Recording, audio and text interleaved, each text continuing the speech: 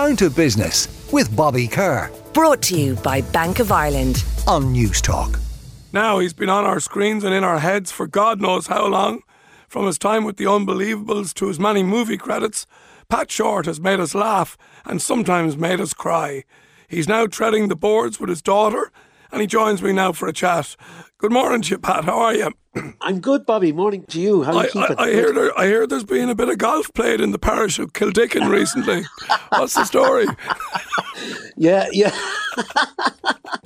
Look, I don't get out to play that often, and I got a good chance to make a fool of myself yesterday in front of a lot of people, so it was great. It was good crack.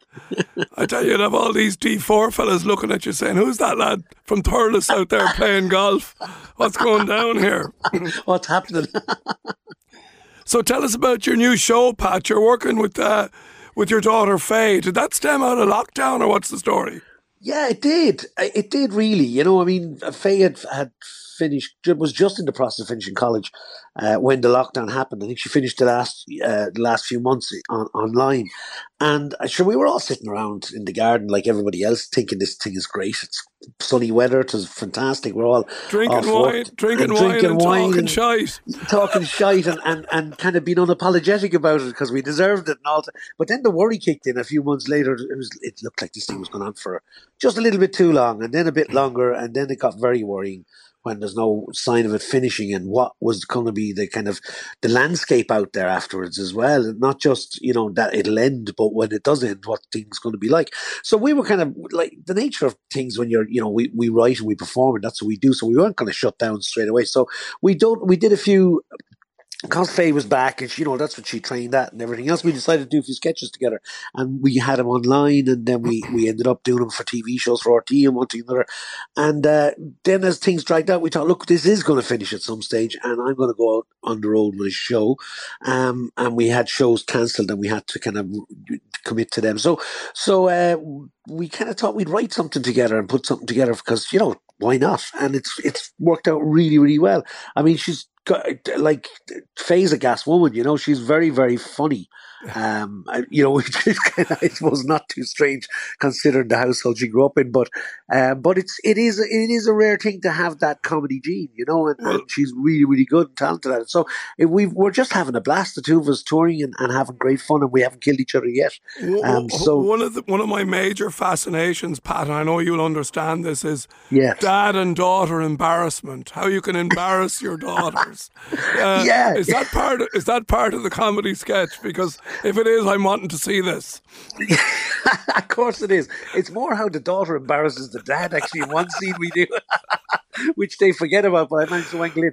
We based the show around two characters, like a dad and a daughter. Obviously, a little bit of arm's length from ourselves, but we did look at ourselves and kind of see where the embarrassing moments came about, how they came about. We try to reflect that with these two characters.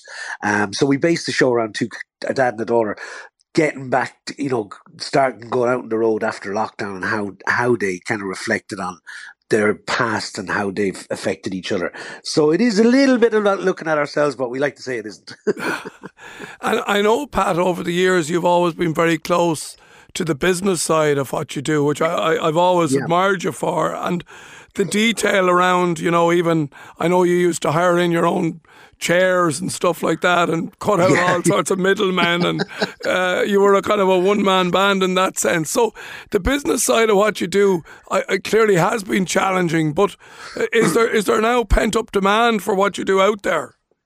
Oh, there is. I mean, there is. People want to get out and see shows and stuff like that. You know, I mean, there's no question of it. They've been kind of locked up for a long time, and myself included. I like to get out and see. I was at a show the other night. And, you know, you try and get out as much as you can, but I suppose, like everything else, I suppose we're kind of.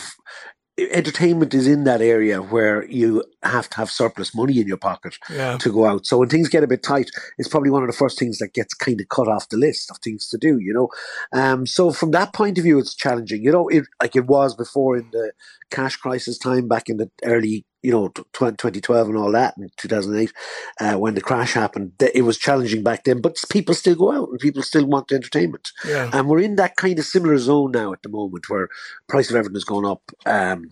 And as I said, the entertainment is one of the last things. Plus the hangovers from COVID. People are still nervous going into halls and groups of places and all that kind of stuff. So, I mean, I'm not doing myself any favors by telling you this, but that is reality. You know what Don't I mean? be talking down your own job. No, I know, I'm not. I'm not, but it is reality, and it's every theatre around the world, not just in Ireland, is affected by that. Do you know what I mean? So we're kind of still in a strange place after coming out of COVID. And the other side of it is there's so many shows on at the moment. People will comment on that as well. There's so many shows postponed, pushed back, and then the shows coming in and new shows like ourselves. So there's a huge glut in the market of entertainment as well. There's a lot of people who maybe didn't earn anything for 2 years, and they're all back on the marketplace at the same time, as you say. So yeah. And another factor too, which people wouldn't think about, is we're competing with weddings. So people didn't get married for 2 years. There's weddings on every night of the week in some hotels, and they're rooms that we would have used for ballrooms for shows down the country where there might not be a theatre in a town. So you've all those factors are making it challenging, but we're still getting out there and doing it because that's what people want as well. Come here, were you delighted to see the Cats lose a couple of weeks ago? I'd say you were. I was thinking about you. In my sorrow, I was thinking about you. Of course. I said, there's one fella who's having a good day today. It's Pat Short, not me from Kilkenny. I'm from Tipperary. I'm on the border. I grew up on the border with Kilkenny. I have great respect. Go on, you hate us. I know you hate us. Well, it's like Dublin football, isn't it? When they were on top for so long, the rest of the country was going, oh, for God's sake, will somebody come along and knock them off the pedestal? And Kilkenny were like that for years, you know. So, listen, I was absolutely knocked back by Kilkenny. I did not see that coming, that game. They were just incredible, and Limerick managed to hold on by the skin of their teeth. But, you know, so like you have to have respect. That Cody to go out with that bang like that was fantastic. Yeah, no, great man. But incredible. Back to the movies, Pat. Yes. Have you got any films on the go at the moment, or are you any new creations happening there? Yeah. There's a few things happening. I'm currently working on a Netflix project called Bodkin, which has been shot in the country, and that's great fun. I'm in and out of that, and I was lucky enough to work on the Martin McDonagh film, which is coming out in September, I think, or October this year, with Colin Farrell, Brendan Gleeson, and Barry Keoghan and Kerry Condon. Wow. So that's absolutely going to be a huge movie this winter. You know, it's going to be fantastic. And I was lucky enough to work with Martin on his stage productions in Broadway and West End. So this was fantastic to get to work on a film with him. It was the first film I got to work with him. My watch is talking to me here. What's it saying? It's telling me to get up and walk around. I'm the most unlucky when it comes to buying. Get the lead out of your arse there and get a walk for a walk. I have the most expensive car in the country. I bought it for my daughter about 8 years ago, and then she sold it back to me, and I gave it to my other daughter, who sold it back to me again. And so as I could give it to my son, and he's in the process of telling me I need to buy it back off him. So, and the watch is one of those things. I have no idea what this thing is. My daughter convinced me I needed to buy it off her so she could buy another watch. So I have this thing on my wrist that keeps talking to me, and it drives me spare. You know. So anyway, it doesn't even tell the time; it just goes on and off. That's it. It'd only be a distraction if it told the time. Sorry. Tell me this, Pat, and I know that comedy, and I just love your banter and your humour, but comedy is only one side of you, isn't it? Like there's a dark side to what you do sometimes, particularly in some of your movies, you know, where you've got the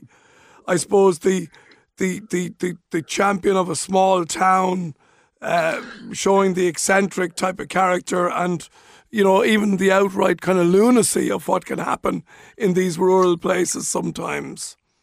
Yeah, look, I've been lucky to get to play those characters created by some wonderful people. Lenny Emerson with Garage, Mark O'Halloran, who wrote that. Dark Lies the Island, that film I did recently. Kevin Barry wrote that. Amazing man for writing the dark about rural Ireland. So I've been very, very lucky and fortunate to play those characters, which is a big leap away from doing the comedy that I do. And that's the lovely thing about my career, that I've been able to jump between the two of them, you know what I mean? But I do love the dark characters. I do love going away. Maybe it's because I do a lot of comedy.